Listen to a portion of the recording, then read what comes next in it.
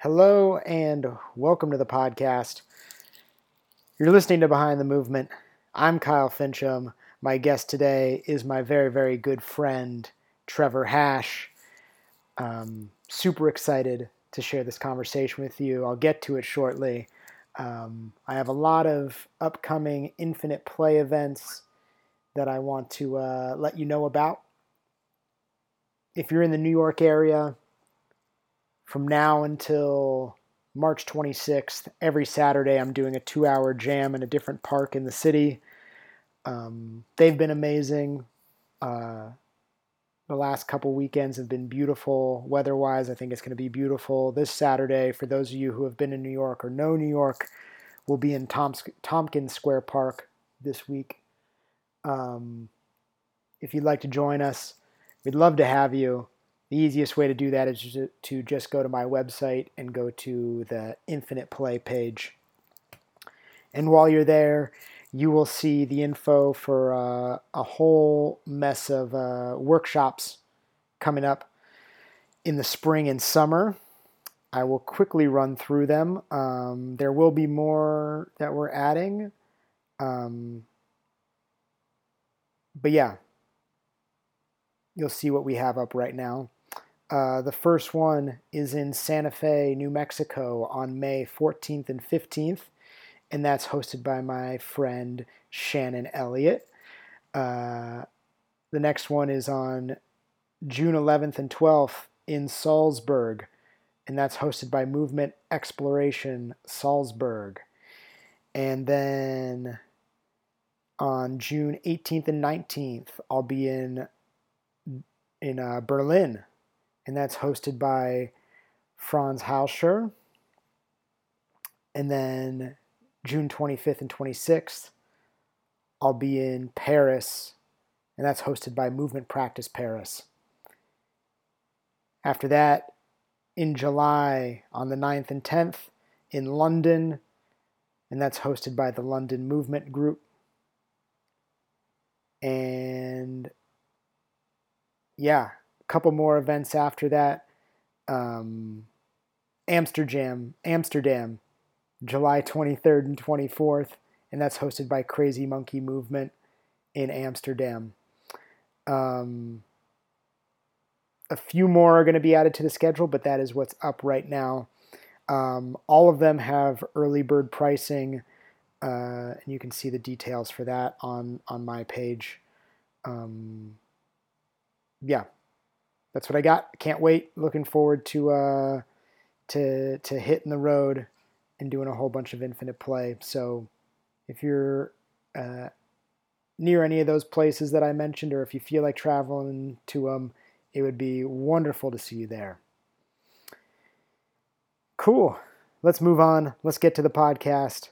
Like I said, my very good friend Trevor Hash is my guest today. If you don't know Trevor, let me give you a little bit of his background. Trevor's mission is to help others understand and experience their body and life in ways Western culture falls short. He identified as an athlete from a young age and feels the culture surrounding team sports led to a poor relationship with his own body and movement, seeing it always as a means to an end.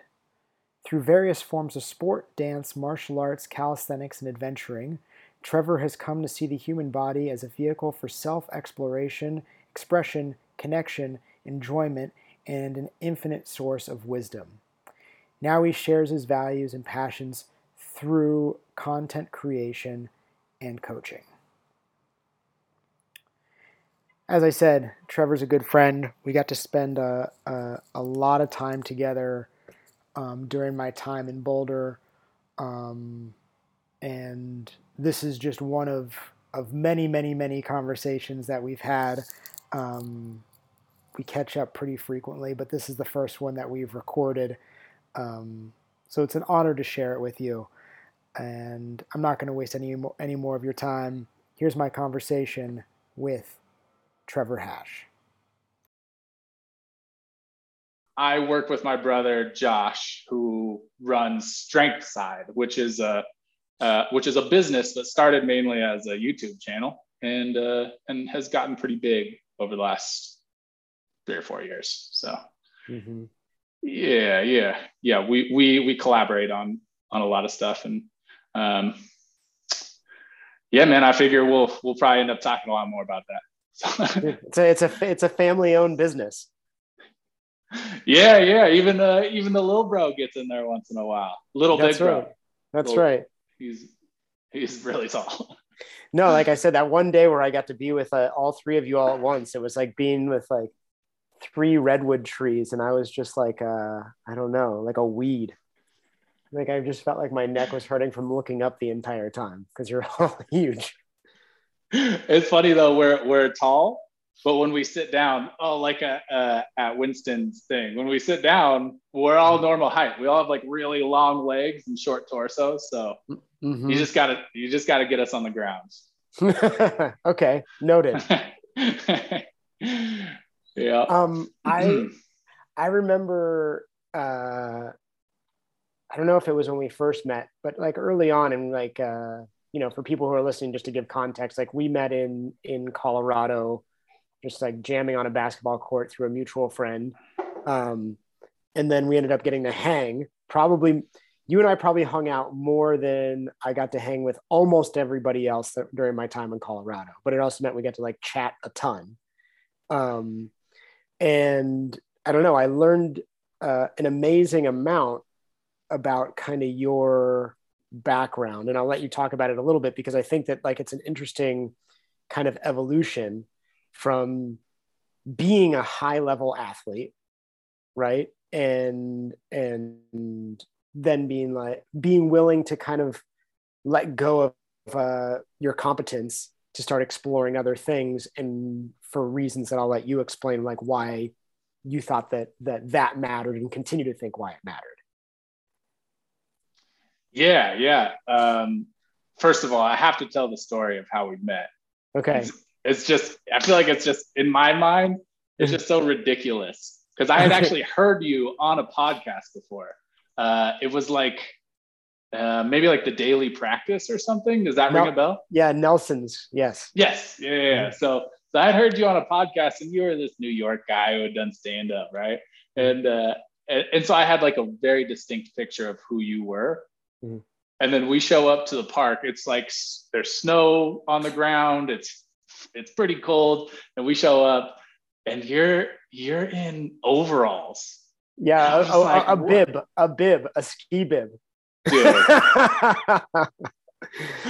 And it just like blew my conception of you immediately. And I was like, wait, maybe this guy's kind of like a hick. I don't know. Like I'd also never been around ski culture. I didn't know what it was. So like, so then we start, then immediately you're just like, yo, you guys want to jam? And you just turn on some like rock music and just start like, like if you follow this podcast, you've seen Kyle jam. He gets down. So we start getting down. I was like, dude, I don't know what to think about this guy. So it was really cool. It was really cool to get to know you after that, because it was just like, dude, there's nothing that can contain this person by words, That is hysterical. It didn't even like occur to me that like we were meeting for the first time and I'm out there in a ski bib when you arrive, like grooving on a snowy basketball court. Like it just doesn't even it didn't even like cross my mind that would like frame your like the way you perceive me. It was just like, oh, hey, this is what I do. It's very funny. But I mean, it is you wear so many hats that I don't know if they just all blur together. Right. Yeah. But anyways, back to your question. So yeah, I grew up playing just like a ton of ball sports. That's like, I played basketball, football, baseball, and did that into college. And unfortunately, I had like a pretty life-altering injury where I dislocated my shoulder, and then it just kept happening after that, just over and over and over. And so I went through surgeries, I did a ton of physical therapy, and none of it really worked out. So I ended up I think you phrased it as I willingly stepped away from that. I was more forced out of sports because I just literally couldn't play. Like I couldn't do anything without my shoulder dislocating. So it was life altering in the way that like my identity was at like being an athlete. I didn't really have any self-esteem or value in myself outside of that. And so it was almost like I was walking out like naked into the world. It's like, wow, what do I do now? You know?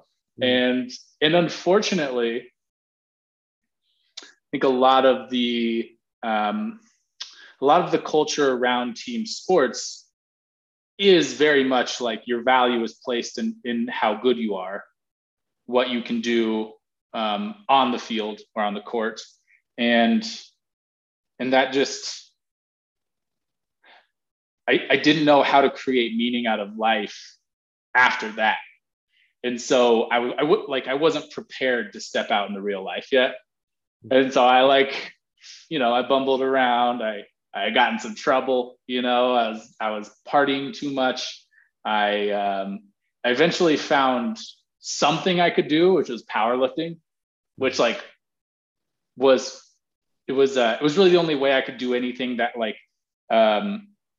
that I could potentially be competent in, but not have to put my arms over my head, basically. So I ended up getting into powerlifting, but ultimately, that just kind of led to more of that same kind of creating ego around what you can physically do, right? And then I don't remember what the moment was, but at some point I just came to this realization that, oh, you know what? No. I went to a music festival and I saw people dancing just not like good dancers, which was meaningful to me because it was like, what's the difference between them and me? They're not necessarily trained dancers. I'm not a trained dancer. Why can't I just get out of my own head and just let my body move to music however it wants to move? I'd never danced in my life before. And so I think that something clicked that day where I was like, there's something here that I need to explore and I don't know what it is. And at the same time, I also was introduced to GMB, which if you're familiar with them, Ryan Hurst and Jarlo are super dope teachers. They created this thing, GMB, that just kind of teaches some animal movement with the goal of kind of moving towards gymnastic stuff. And so I basically quit powerlifting and just did that for a while. And then from there was introduced to some Portal movement stuff. I never really went deep into that world, but definitely was influenced by it. And at the same time, I got into martial arts. I got into some dance practices. I really enjoy contact improv. And so I just had all of these. I basically went from nothing to just purposely drinking from a fire hose, trying to expose myself to anything I possibly could that would kind of blow my paradigm of what life was. And then now I think it's kind of it's very cool to be where I am now, because it's almost like I went so expansive that at some point I was going to have to contract and come back to some sort of normalcy. And I think I'm at that point right now where I'm okay, I explored all this stuff. Now I can kind of take from it what I want and leave the stuff I don't want. And share with the world what I discovered from that. Because ultimately, I think, going back to Josh and I create content for our strength side, ultimately, I think what our message, what our values and purpose are is really ultimately to reach that person of who we were before we were introduced to any of this. So thinking about my 20, 23, 24-year-old self, like what did that guy need? And also, how can you reach him? You know what I mean? Because like, I think oftentimes in our world, in our little bubble that we live in of like movement, performance arts, dance, martial arts, like we're often talking to people who already believe in this stuff, who already know that like there's meaning inside of having practices and you know, like moving, but also like carrying those lessons you learn from whatever you do physically into your life. But I just started going to a commercial gym, and that's a different world. And that's most people. And so like the question that Josh and I are continually confronted with is like, how do you reach those people? The people who aren't already listening to this message. And it's been an interesting process. We've been like messing around with like a lot of comedy skits, and we're always dabbling in, you know, like trying to bridge the gap somehow with like, you know, what people know, so like strength and things like that, and then pulling them in just enough to hear the message. So what are like you said that like you kind of like expanded to like contract, and I think that's like, I guess that's something I relate to. I always think of it as like a circular thing where you're like kind of almost like returning back to where you started. So I guess I'm curious, like, what are the things that like you've thought about where you're like, I'm that was interesting, but I'm not going to keep that. And what are some of the things that you decide you're like, oh, I want to hold that's worth holding on to and like passing on and sharing? Like, what are, if they're qualities or anything? Yeah.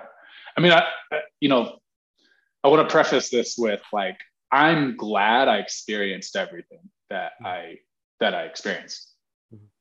And like, I think sometimes you have to learn lessons the hard way. Like you just have to know what it's like. You can't take someone's word for it. And so, you know, I did get into some of like the style of training that comes from the movement culture quote, right? Which I'm sure you're very familiar with, which is like, you know, training 2 to 3 times a day, basically teetering on the edge of injury all the time to just like force your body to submit and change and blah, blah, blah.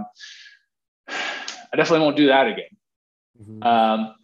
You know, because ultimately, like, again, like I'm glad I experienced that. And I think there's a potential for like that can be good for a lot of people to experience, to like just go headfirst into something and block out the rest of the world for a little bit and like see what it's like to live in something. And I'm not saying it has to be whatever you and I do, but like I think that's an experience that a lot of people could get a lot from just devoting themselves to something. But at the same time, like I wouldn't recommend that specific way of doing things, because like ultimately most people get injured. Like most of the people I talk to, I would say the people who can continue inside of that culture are just the people who don't get injured. And some of that is the chance, some of that is genetics. I don't know, but you know, our good friend Matt Matucci he had been through it already, and like he was the voice in my ear, just like, what are you doing, man? Like, get out of this. You don't want to do this. I'm still hurting. It's been 2 years, and like my elbows are still messed up from being in that. And so so again, like I think I just needed to explore it. Yeah, I mean, ultimately, there's a lot of different things I experienced other than that I won't continue to practice. But now that I know that they're there, I know their tools, and I can speak to people who are considering those things, and I can tell them the pros and the cons. And yeah, I mean, it's cool because I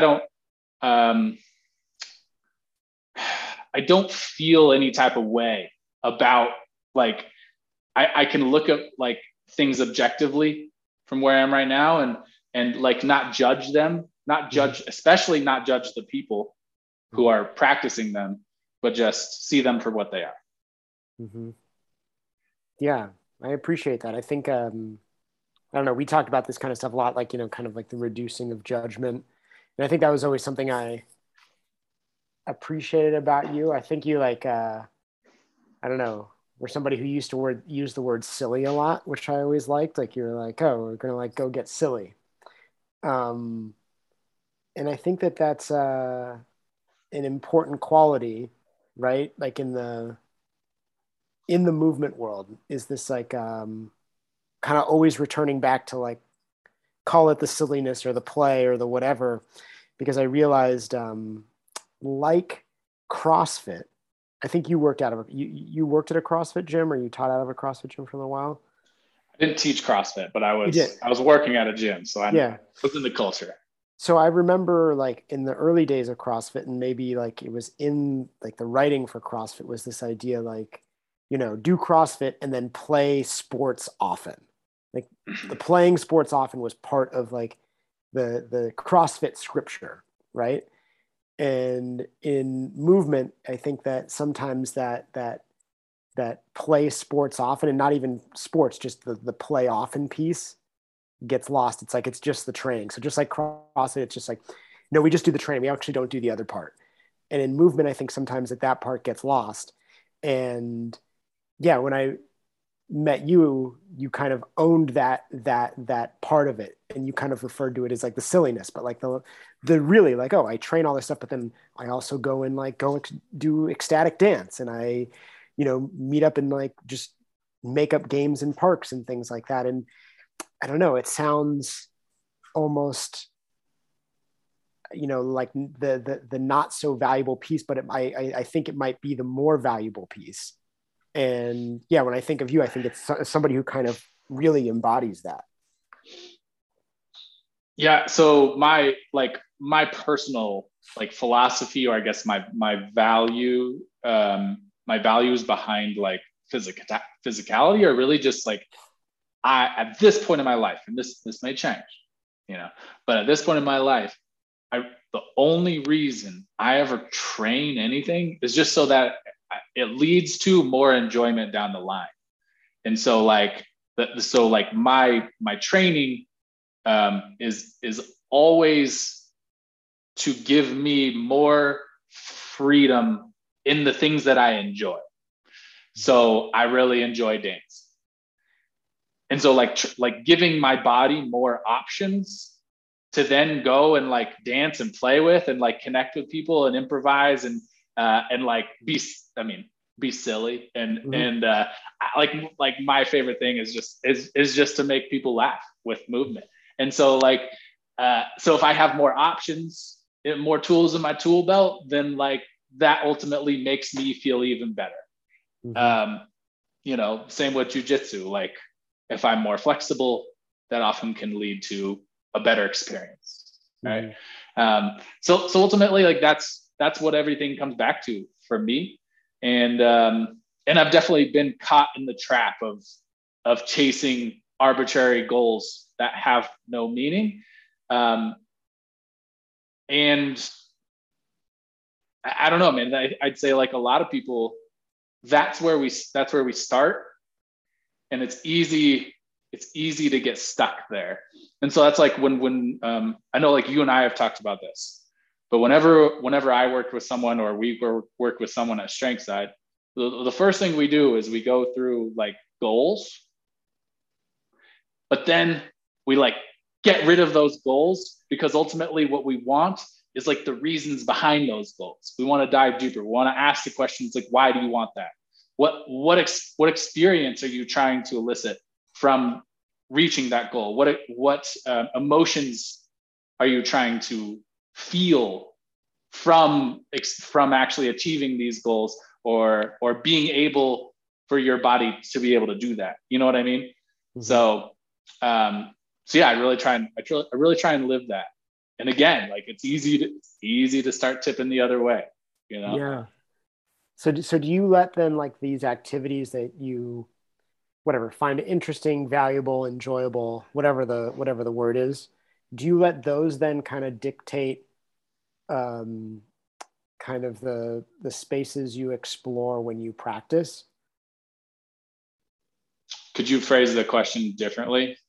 Yeah, like, I keep coming back to it because I just think he put it so well. But Frank Frentzich in Exuberant Animal talked about the relationship between romance and precision. Romance being like the big things where it's like undefined and out there, and precision being like the moves, the techniques, the focused, numbered, counted things. And he proposed the idea of like beginning with romance and letting like the exploration in the romantic lead to where we go in the precision, right? And then we take it back out into the romance. And I think in the book he proposed that like what we see now is we actually begin with precision. So we actually begin with like the stuff under the microscope, and then maybe drift into like romance land, but really don't drift too far. But it's something I think we talked about because I remember we went on a hike and I had said to you, I really believe that there's something to this idea of kind of the, maintenance, technique, and free play trifecta, and that they're this like dynamic relationship between the three. And free play being the romance, right? Yeah. And that can be the feedback to where we spend time in our like maintenance and technique.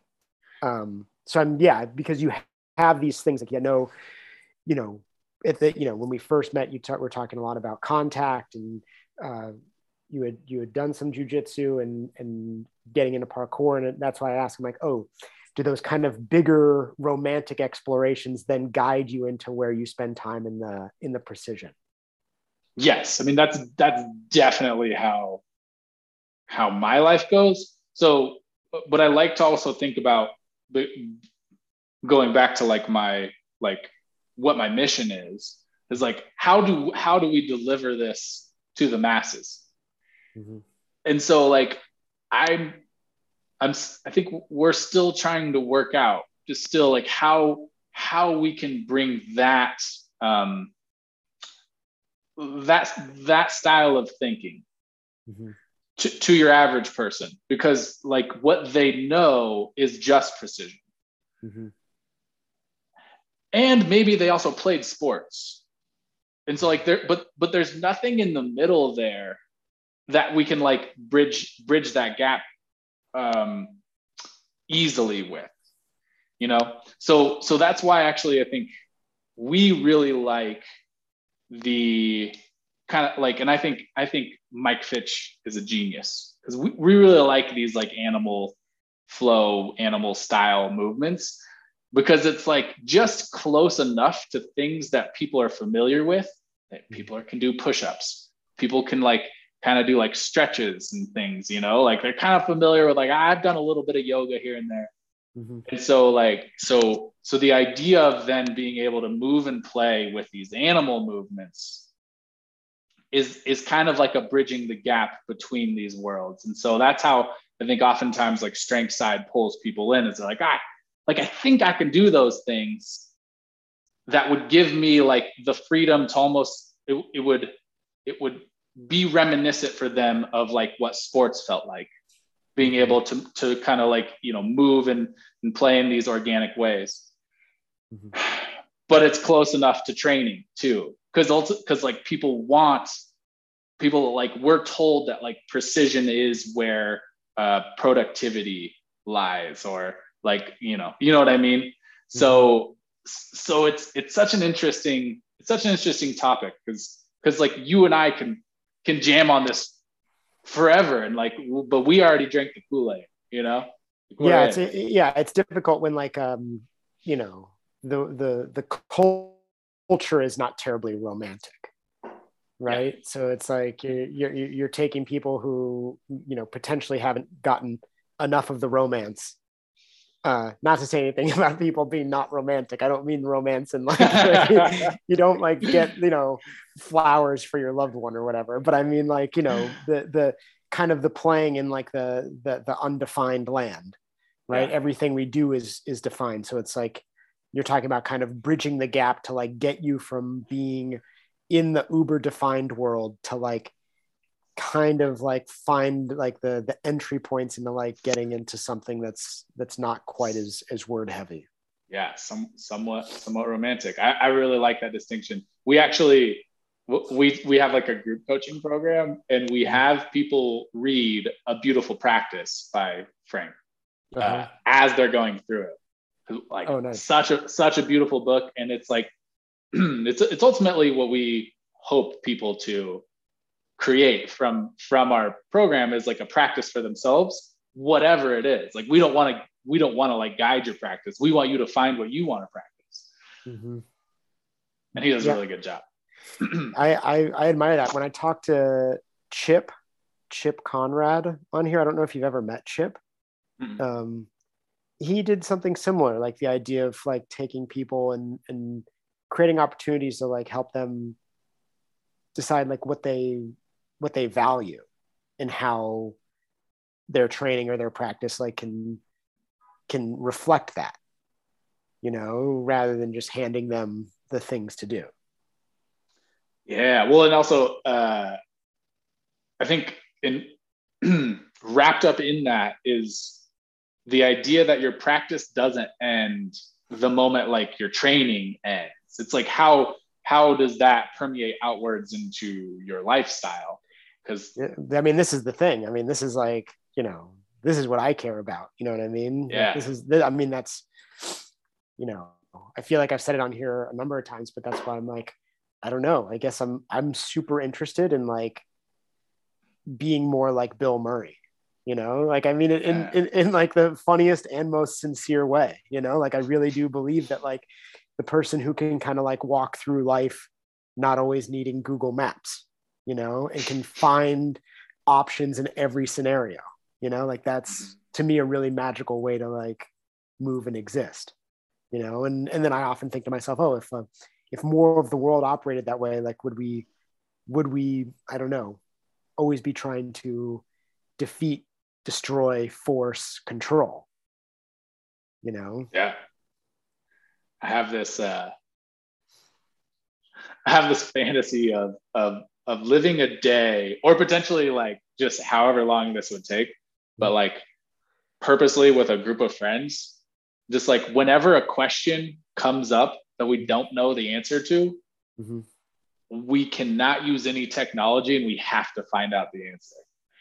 Yeah. So we have to like get to the library and like find out the answer there. If we can't find it, we got to go talk to someone somewhere that would like know the answer. And I just think like that's a it's just so far out of our realm of experience, and it would force us to get so uncomfortable that like I think that would be like the most fun, because like we've talked about it, like on the like you have to get a little bit uncomfortable to experience joy, like true just elation, you can't be in a comfortable place. Yeah, there's also something about like being listened to, right? And doing like authentic listening, and I mean this in like all of our senses, right? That's deeply satisfying, right? Like, I don't know, I've lifted heavy things and I've done some pretty like fancy moves, and I'm not going to take anything away from it. They were exciting moments, right? But like when you roll with somebody in jiu-jitsu and you feel like it was this, even though it's, combative, you're ultimately cooperating with one another when it's a really great roll, right? You're cooperating in all the non-cooperative ways, right? Yeah. And same thing with like partnering and contact improv, like being with somebody and feeling like they're really hearing you and you're really hearing them. That's why each time when you're done with one of those things, like the song ends or like the bell rings for the new round, it's like you hug. You can't help it. You're just like, oh, like we just created something together, you know? And I think that there's something, you know, deep there about like kind of asking our senses to come alive in that way, especially in relation to another person. Yeah, I mean that's definitely the common thread between all the things that I enjoy is they have a component of that, you know. Mm-hmm. Like you have, like, you can't do it alone. Mm-hmm. I think the only one that doesn't, that maybe uh it's always done in a group but it's mostly solo, it's climb. Mm-hmm. but like you are interacting with, I don't know, what feels like something that's alive when you're climbing, Yeah, the you space, know. the environment. Yeah. Yeah. But Mm-hmm. regardless, like and I think parkour maybe feels that way too, but regardless, like there's a reason why those are almost always done in groups as well, because like you still, the community aspect of this idea of like just staying motivated and excited about something, like Mm-hmm. you almost have to have a community component. Like you need to be able to experience other people, talk about it, jam about it, compete. Like competition is not a bad thing. Like Mm-hmm. it can be toxic, Mm-hmm. it can be also really productive. um you know, collaboration, like all this stuff, like it just, you just can't do it without other people. And I think ultimately that's where a lot of the like truer sense of like movement culture sometimes feels a little dry to me, is it doesn't feel truly collaborative. It doesn't feel like we're all in this together. It's like Mm. we're all fighting for our own, we're all fighting to, like, you know, get higher in this hierarchy of like whatever it is, I don't Mm-hmm. know. So Yeah. Yeah. It's also like, it's not like everybody's bringing necessarily their unique tools to the table to help kind of do like this like explorative tinkering in a collaborative way. It's kind of everybody following similar programs from time to time and just doing it next to each other. yeah.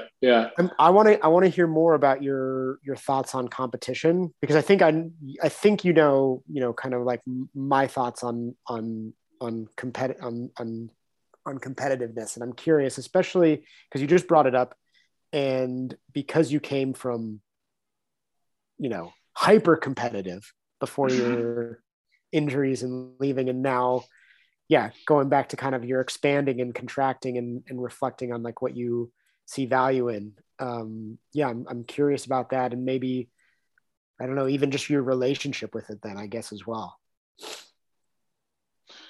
I think Rafe, I talked to Rafe Keller recently, and he put it really well.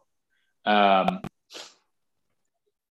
Competition, it's the roots of like sport competition was to prepare for battle. Mm-hmm. So you would compete, but you would compete with your friends, with your comrades, to make each other better. Mm-hmm. And so like that's what I think healthy competition is in some ways like seeing through the matrix of it, Mm-hmm. and seeing that it's all ridiculous and it means nothing. Mm-hmm. But through that, it can mean a lot. I understand. But you know what yeah. I feel like you almost said like non-competitive competing, almost like it's almost like that, like it's getting to that point where it's like you're not so caught up on the winning Mm-hmm. that you're not taking risks anymore. Yeah, yeah. Like I said, and I think and right when you and I got on, I don't know if it'll be edited in, so I'll mention it. But I listened to the Huberman podcast about play, and that was one of the aspects of play, is that like something about the idea of like I don't know if he said stakes, the stakes being low enough that you're willing to like take the risks, that like you're willing to like explore novelty, something like that. So it's like competition to the point of that it's not so serious that like you're not trying new things essentially. Yeah, I could and like totally be that's I could totally be butchering it, and then someone's going to listen to this and be like, "Yo, you totally misquoted." But it, you know, basically that idea is that like it's competitive to the point of like it not being so serious that you're not like exploring novel solutions. I think Huberman would forgive. Yeah, I But hope so. He seems nice. um, so I would say that like the reason that I don't feel that team sports were actually a net positive for me was because I created a very unhealthy relationship with competition. Um, Everything, like if your identity, which like I think we're doing this to kids right now. It's like this is why I think that this is an important topic. Mm-hmm. But we create kids who their identity is that they are good at sports. So then there's no room for risks. Mm-hmm. Because if there's even a moment where they feel like they're not good at sports, their identity is just ripped from them, right? And so like I remember feeling that way. I was actually like a young athlete. I mean, even actually up through like college sports, I had a lot of sport and anxiety. And so like I would perform far better if we were just playing pickup games out just messing around than actually like playing in real games, because there was absolutely no room for error, at least in my eyes, right? And like whether that was true or not, that was what was communicated to me. That at least like that was how I perceived the message. And so like I mean I hear, like I work with parents who I hear the same language that like I heard as a kid. I'm like, let's not tell our kids that, because ultimately that's like I had a very unhealthy relationship with competition, to where when I first started jiu-jitsu, I was deathly scared of going back to that place, to the point where I almost treated rolling like it wasn't that I didn't take it seriously, but I would not give 100% effort, like, because I just didn't want to put myself in that position where I started going back down that path of viewing competition in that way. And ultimately it was really positive, because now I've gotten to a point where like I know what healthy competition feels like, and I can go there and also laugh at it when we're done, right? Mm-hmm. Yeah, I think it's a culturally difficult thing because it's like everything is kind of built around competition, right? So yeah, I mean, there's such a great book. It's so good. This book, No Contest by Alfie Kohn, and he's really like a devout non-competition. I don't know how I would say it. He's not, he does not believe in competition. Strictly believes in cooperation. And in some ways, I would almost say that what you described is actually a version of cooperation, not competition. Right? When the line is drawn at like needing to win. Yes.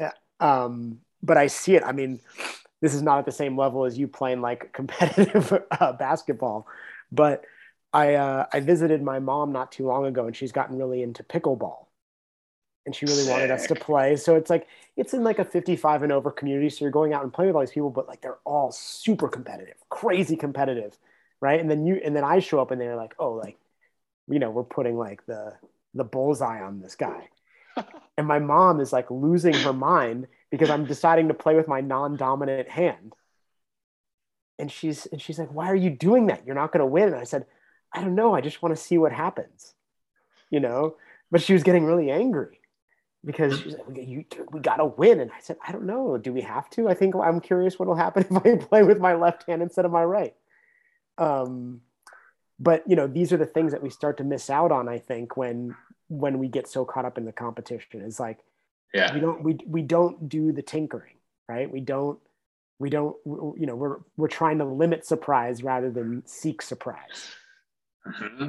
Yeah, I mean, it comes back ultimately to control, right? Right. And down the road, to bring it back to what you were saying about preparation for battle, right? Like, if we were ever in a battle, I think I would like people around me to be more prepared for surprise by having more options than people who do one thing really well but are totally unprepared for like surprise because their options are pretty limited.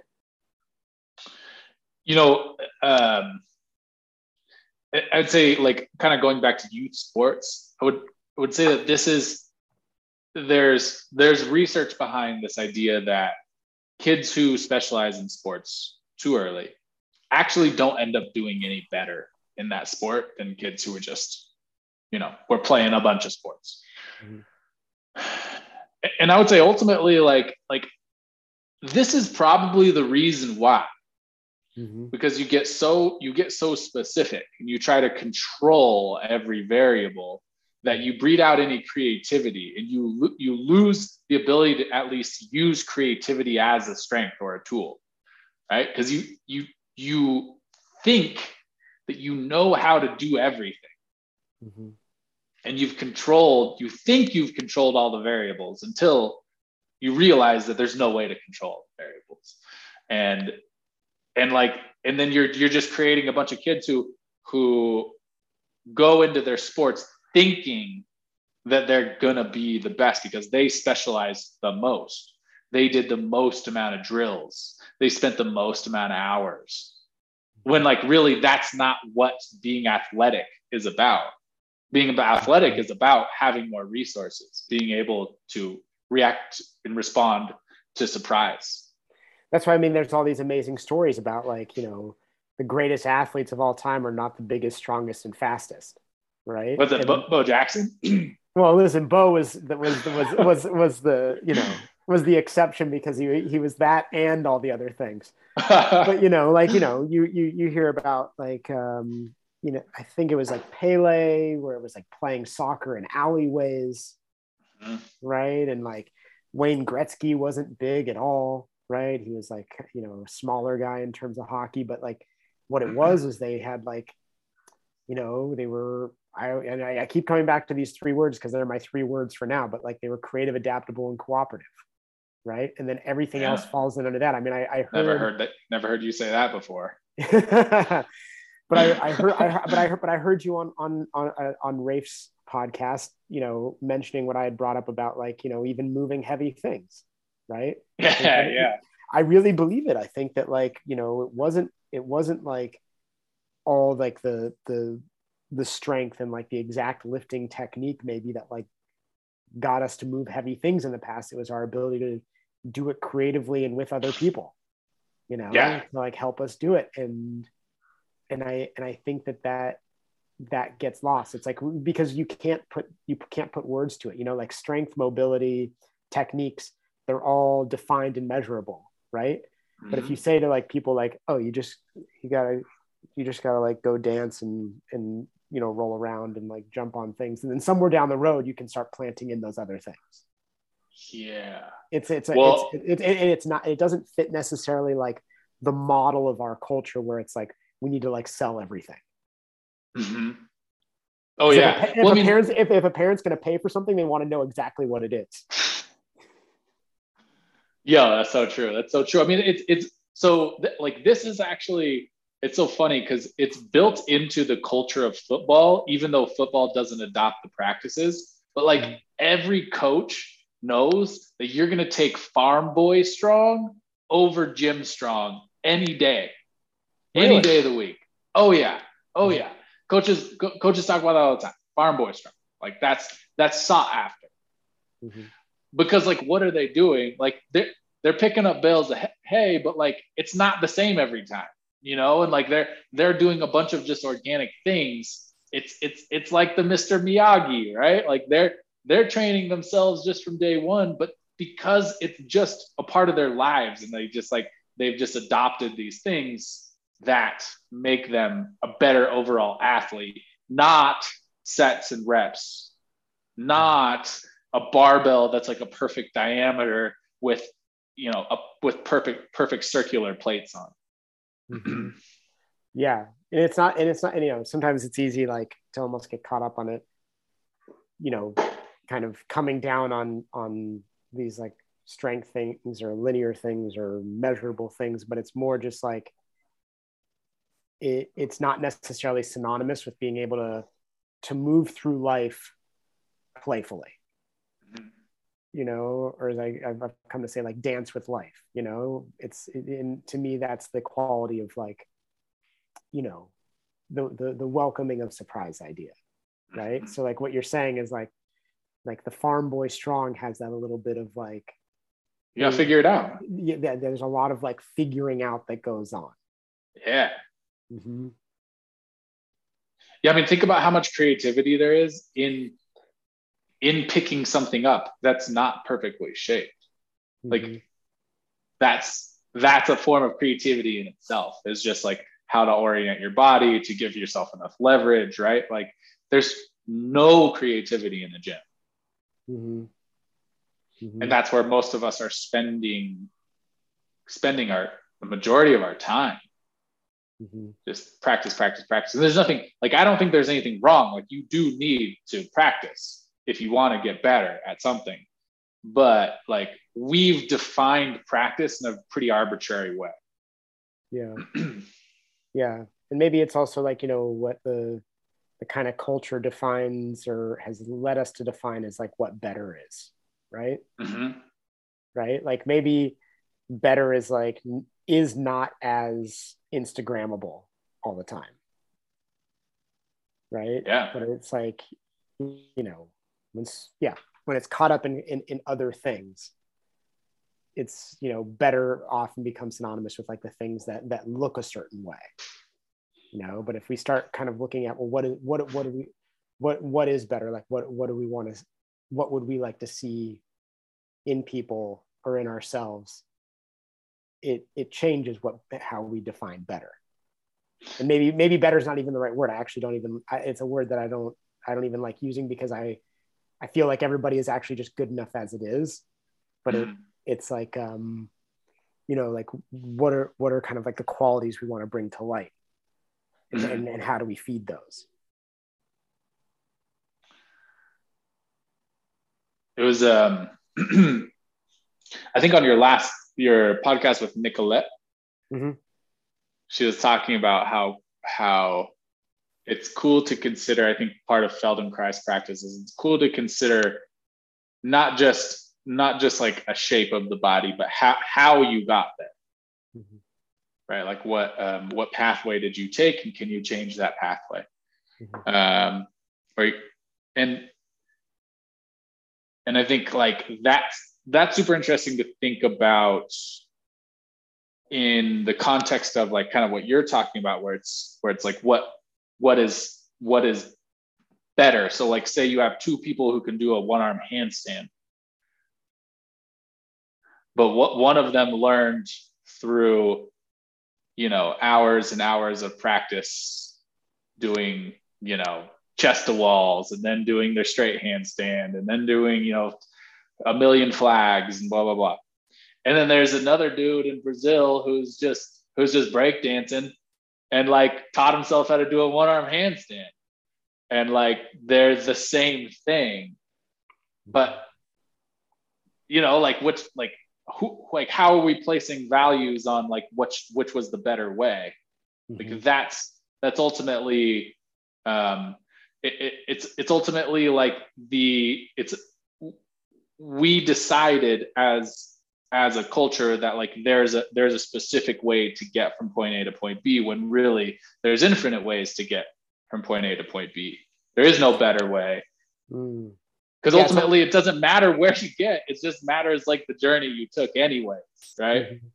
Yeah, it's like like culturally, it's like, well, whatever the fastest way is. Again, to bring it back to like Google Maps, it's like, what's the shortest route? Just get me to Mhm. that thing, right? And I wrote a blog about this, but it's totally fitting right here. And I talked about it a little bit with Charlie when I had him on the podcast. But the idea that like, I had this friend who talked about. I think how old are you right now? By the way, 31. stud. I Mhm. so my I'm in my friend, prime, baby. yeah. So I don't know if this is the same for you. Then you'd have to tell me. But when I was in college, and my buddy were in college, we're about the same age. There was no Google Maps, right?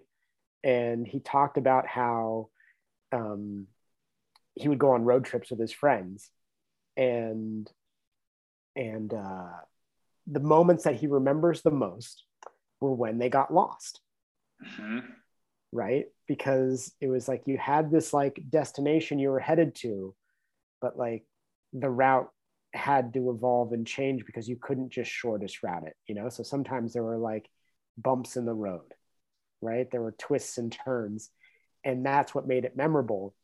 And I think that we get in like the culture of like shortest routing, right? So because we think the destination is all that matters, when like the getting lost piece in the middle might be the most memorable part, Oh yeah.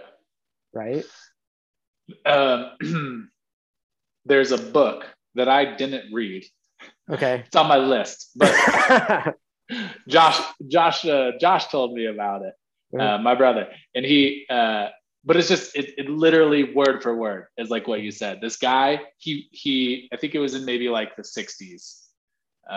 He rode his motorcycle across the world. So he like rode through Asia, rode through Europe, Africa, Central America, South America, and North America. Like literally did it all. Um, and he said the same thing. Like that was the takeaway. Is like when things didn't go right. Like those are the memories he is most fond of. Like he crashed his motorcycle in this town where he couldn't get a ride out of there for 2 weeks somewhere in like South America up in the mountains. And like he's like that was like the coolest experience he had the whole time was just spending 2 weeks in this little tiny town that didn't have electricity. So like, yeah, man, I mean, I think that's what we definitely overlook is like talking about we're talking about like physically going somewhere, but like on my journey of training my body to do whatever, ultimately the things I remember the most are when things went wrong and what I learned from those things that have made my life better. Right. And how you tinkered your way through it, or how you problem solved your way through it. Right. And like that idea of like, like the tinkering and the problem solving and like the going through that process isn't limited to that one moment in time. It's like the more you kind of expose yourself to do that, it's like the more you potentially see options in other places in your life. Right. Again, to bring back the Huberman thing, only because I listened to it yesterday, when he was talking about kind of just doing something playfully, it was like even just as simply, I think he said, is like just taking like a different route to work or something.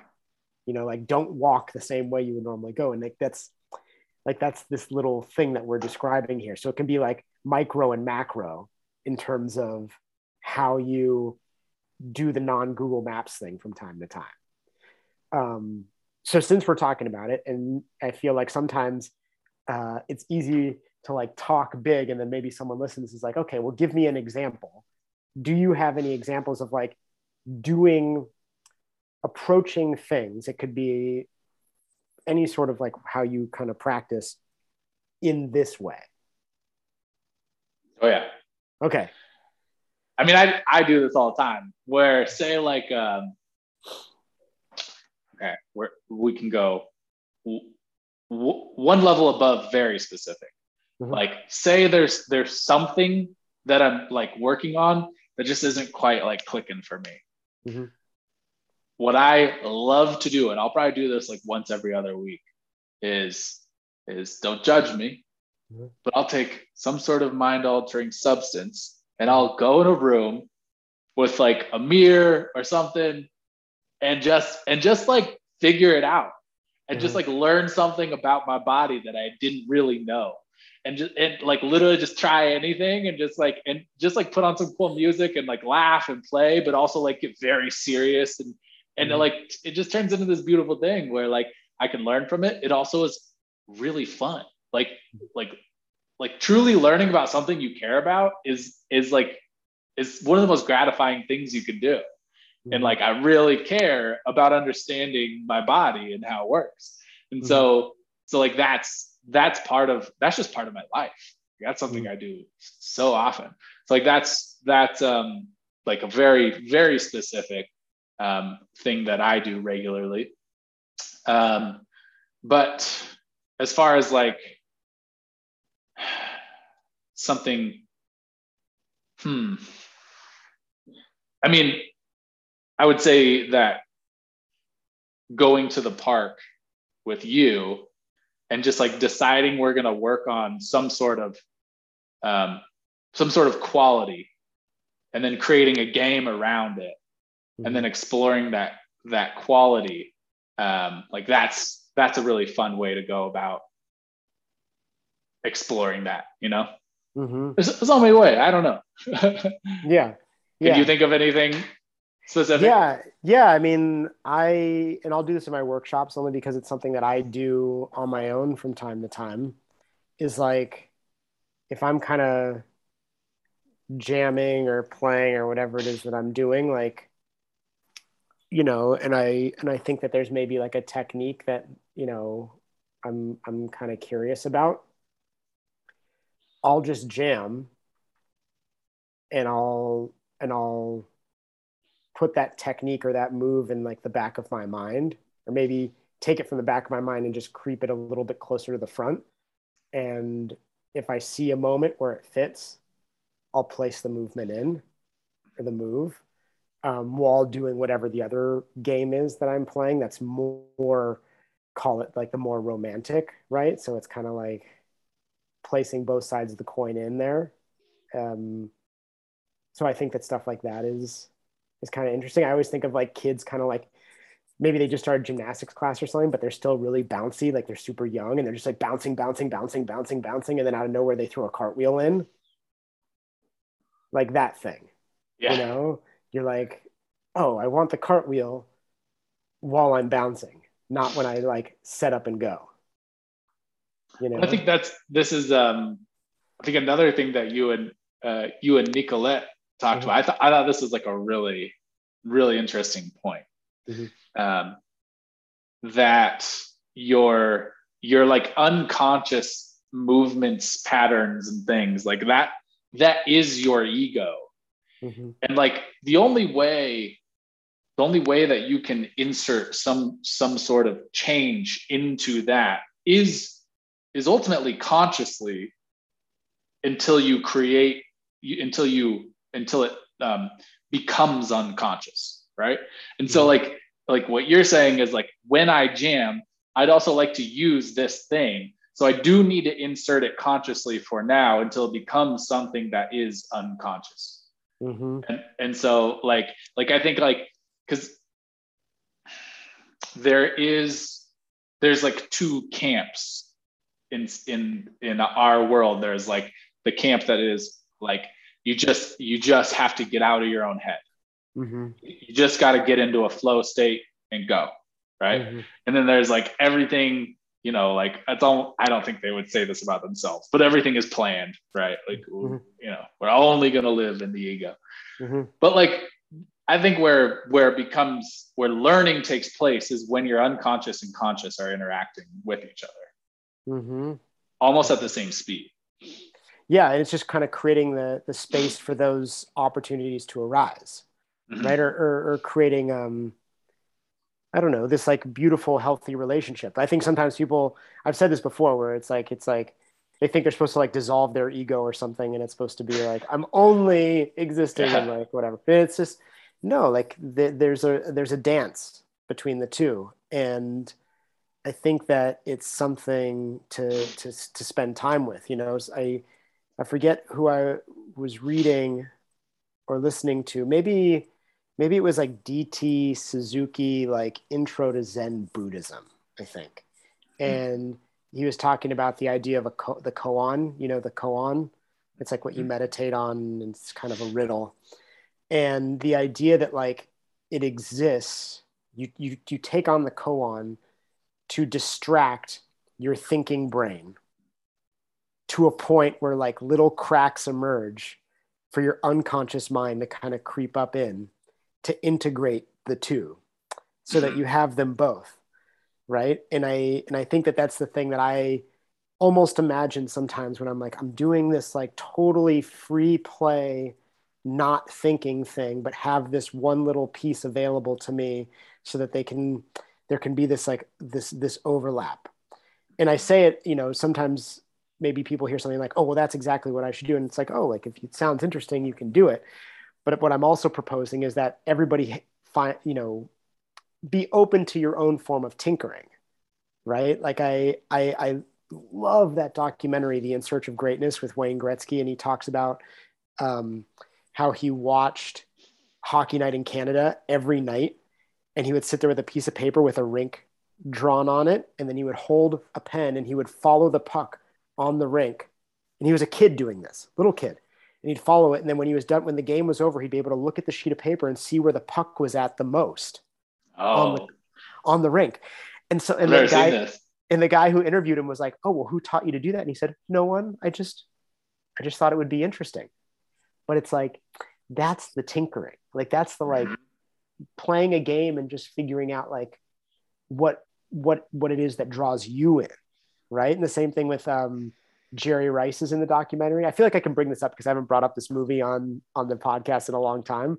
But Jerry Rice talks about the same thing. He would lay in bed at night and he would have his football and he would turn the lights off and he would toss the ball to himself and try to catch it in the dark. Again, they're like, who taught you to do that? He's like, oh, like nobody. The same way I'm like, nobody taught me. I'm like to like do all like whatever I'm doing and then pick a move and put it in there. It's just a thing that is interesting and enjoyable to me. And I find like it helps kind of do a thing that I can't always articulate. And the same with these guys where it's like, oh, nobody said toss the ball in the dark, but like it felt interesting for like the way that where they were coming at it from. Yeah. Well, it's also, I find it really interesting that you are in the same on the same topic of tinkering comes the words excitement and joy, right? Like you were really enjoying yourself while you're tinkering. And like I think that's really important for so many reasons, but I think one that I think a lot of people get tripped up on is that whatever they're doing or their form of or whatever they're tinkering with oftentimes isn't enjoyable to them. They're just told that they're supposed to do it. Like, this is how you get better at this thing. And so ultimately, like, they're chasing this thing that will never truly give them enjoyment. Like, I don't know. Like, I think there's something really beautiful in that the way that you tinker is also how you have fun. Dude, you know? I think you're, I mean, you and I have talked about this a little bit that, I think when they look at the brain and they see the feelings of joy and happiness and, it's often like the prelude is like acts of creativity. And like, that's what we're describing. It doesn't mean that like, it's not hard, right? But like, you feel that like hunger to like, figure it out, I think that's one thing that I always like quickly learned about getting to spend time with you is that I think you and I both enjoyed and welcome this, like, hey, do you want to try that? Do you want to go try this? And be like, oh, like, yeah, let's go see what happens if we do that. Oh yeah. Like I guess that was also kind of the magic of like that group that we had in Boulder. But like, I think a lot about that day when we were out there rolling the giant snowball. But like, that's kind of the thing. Like, sometimes when you're tinkering, you don't know what you're gonna find on the other side. and maybe you'll never be able to articulate it, but it's the willingness to like be okay learning things that you might not be able to explain. And that's what I mean. Like, you know, hanging out with you is a lot of like the, let's just go like do something we don't know what's on the other side of it. Just because. Yeah. Everything has to have a purpose these days, you know, like we've talked about this so much, but let's just say here, I hate biohackers because it's like you just take all of the juice out of something. You're like, let's distill it down to it, you know, what we think is the thing that you want to get from it, and like, you know, so like for productivity, yeah, or health. It's taking supplements without eating whole food. And so like sometimes you just do things because, and like that is oftentimes where you'll learn something. You'll either learn that was a really cool thing or some cool lesson from it or whatever, and it's something you want to explore, or you learn that like, it's not worth my time, but like you learn something.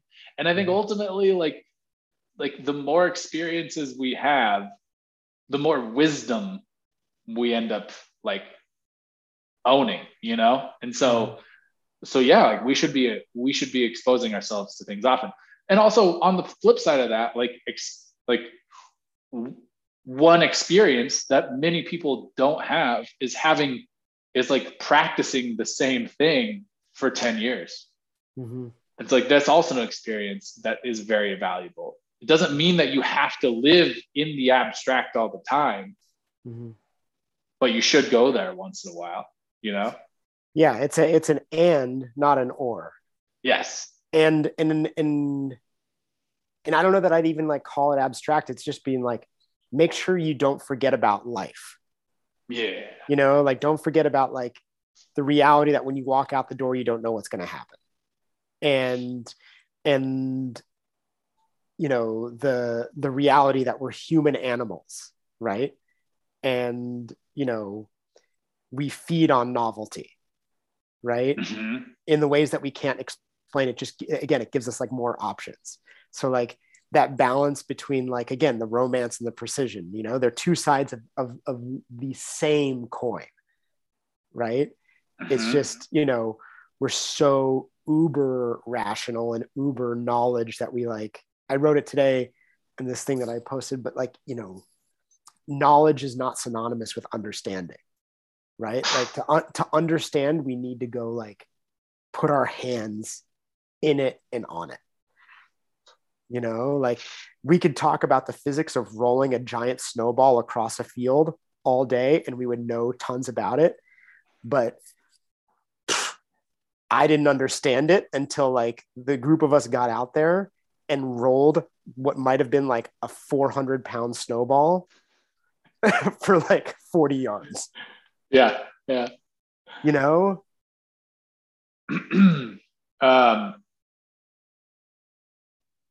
Have you, I'm trying to remember the name of the book.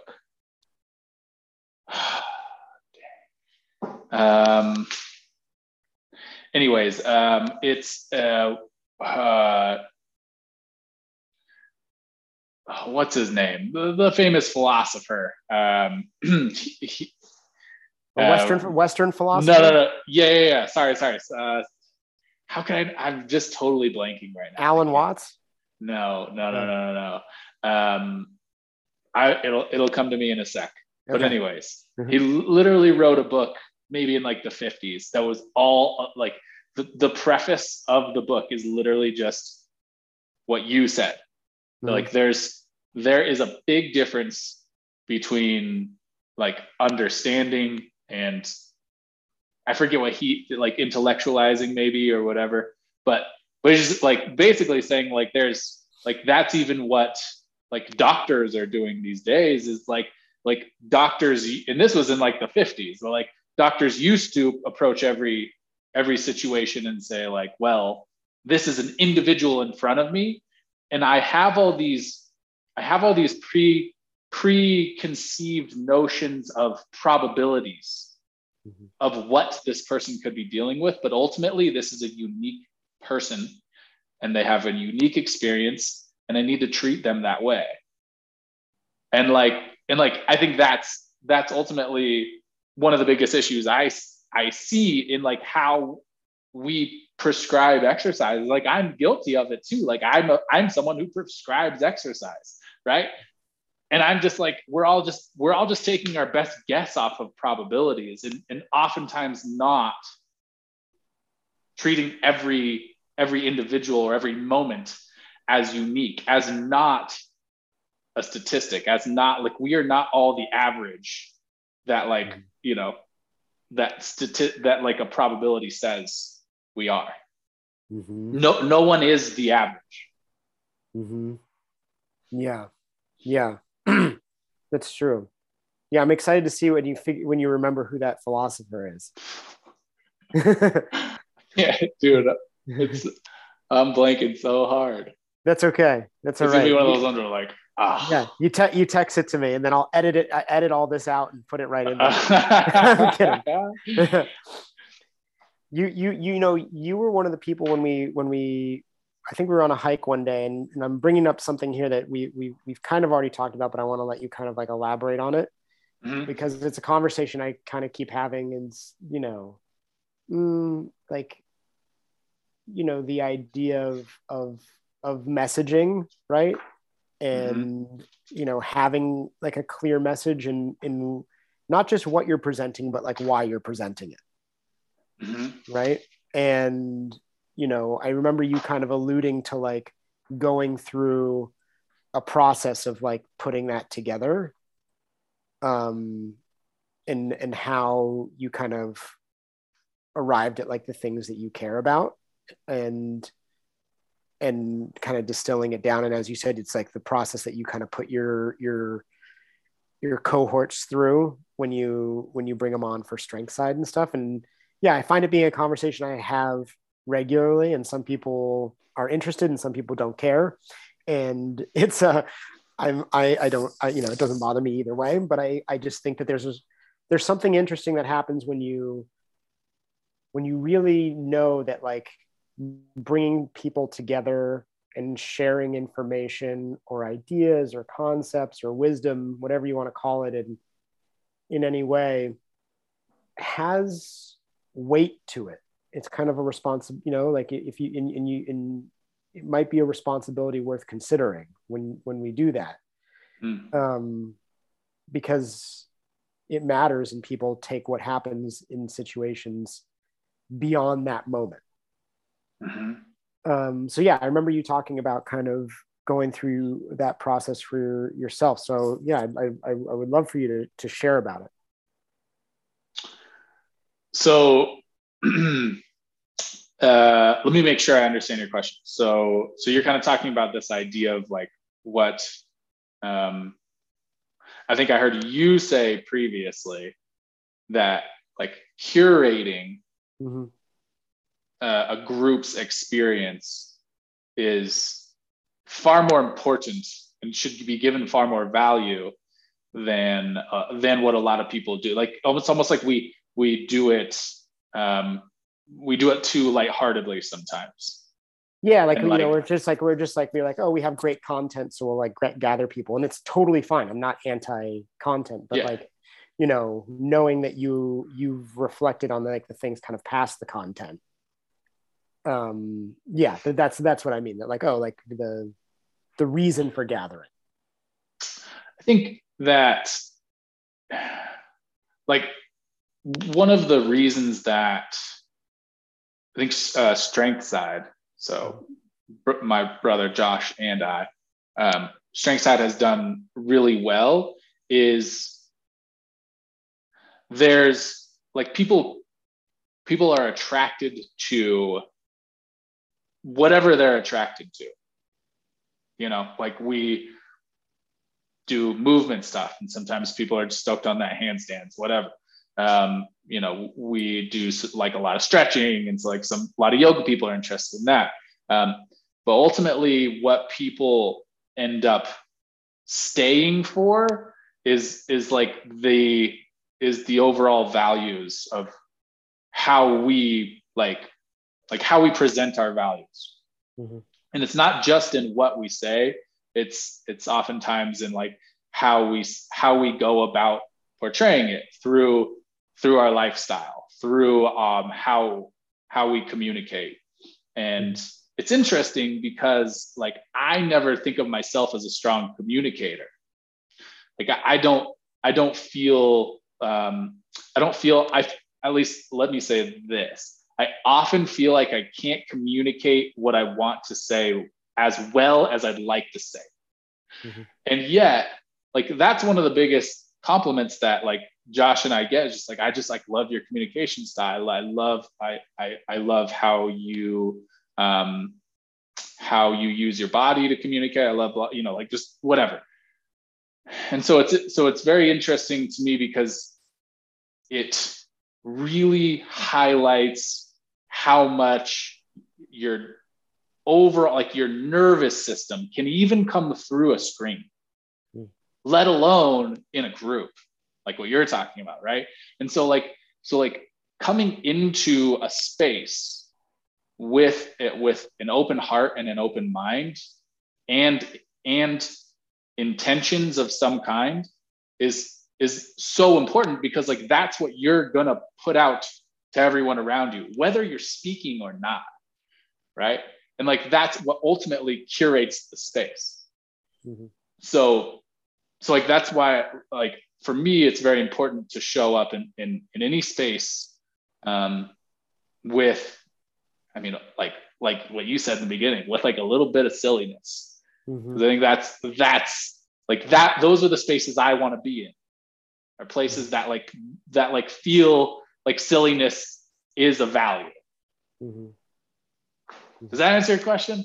Yeah. And it's something that you spent time reflecting on.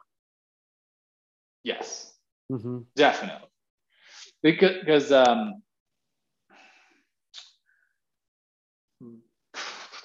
would say like through my younger adult years, well, through my whole life before I've been, maybe the last like 5 years, I feel like I've gone through life with very little intention, and I've got, like I didn't get anything from it because I didn't go in with intention. So I just got randomness. Mm-hmm. Like I got random results because I was putting out randomness.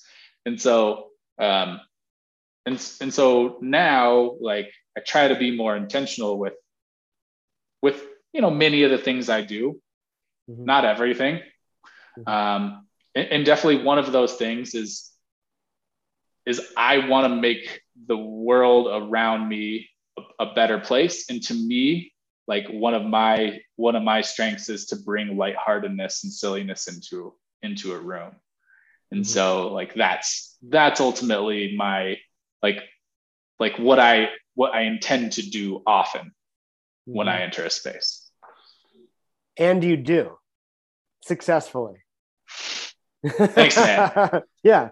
I'm doing something right then. Yeah. It works. It happens.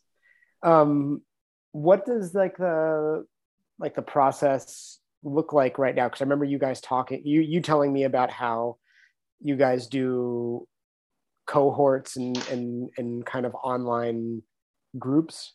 How does that all work out?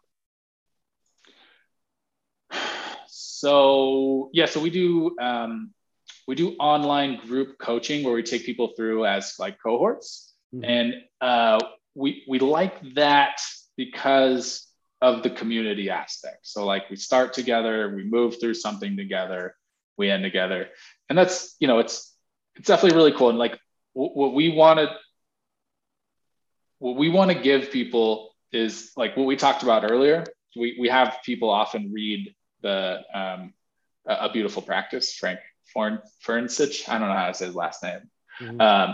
But because ultimately, like what we want to give them is the ability to, well, first of all, we want to just like expose them to a bunch of new stuff. So like there's training involved, but also we prompt a lot of exploration where it's just like, hey, spend 20 minutes just find something to climb and spend 20 minutes climbing on it in ways that you would never like do in your normal life, right? So don't do pull-ups. Mm-hmm. Like you could even do it on a pull-up bar, but find different ways to climb on it, right? Like just starting to like shift perspective a little bit.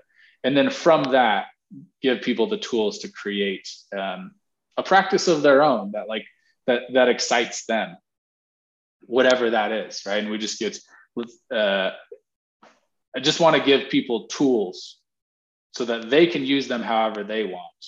I don't want to tell people what to do, you know? Mm-hmm. And so like that's definitely how we approach that group program, is just like we give people a lot of options. We let them explore, we give them training tools, and then and we give them lifestyle tools so that they can live like a healthier, more fulfilling lifestyle. I think that's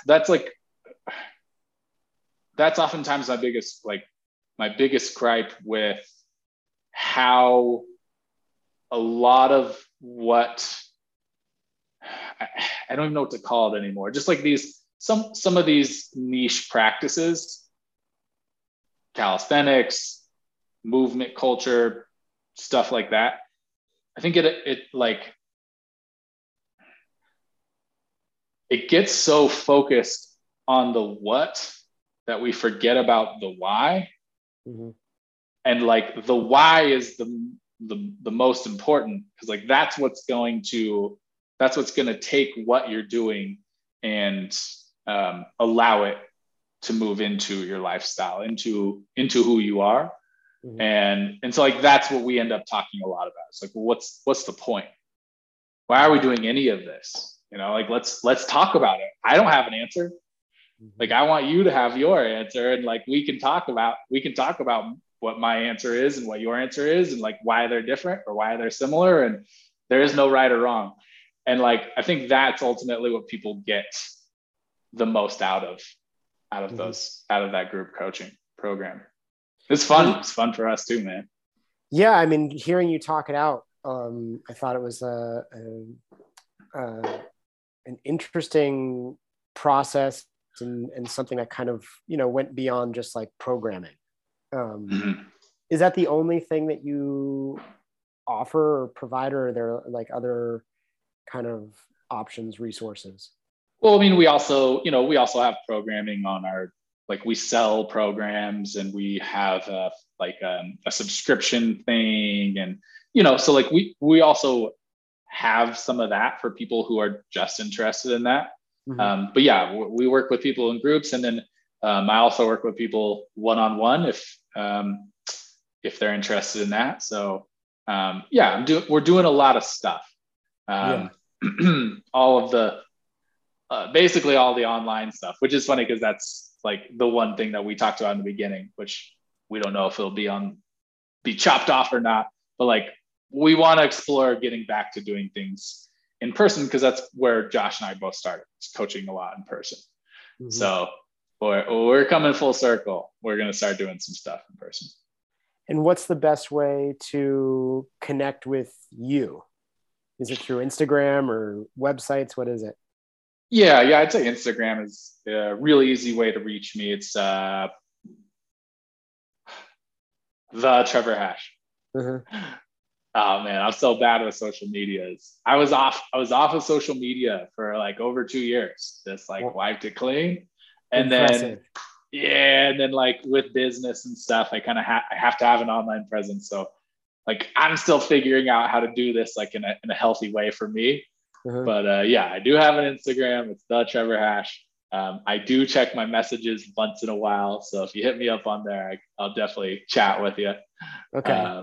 Yeah. Also, Strength Side is where you can find our content. That's on YouTube and Instagram. I think it's the Strength Side.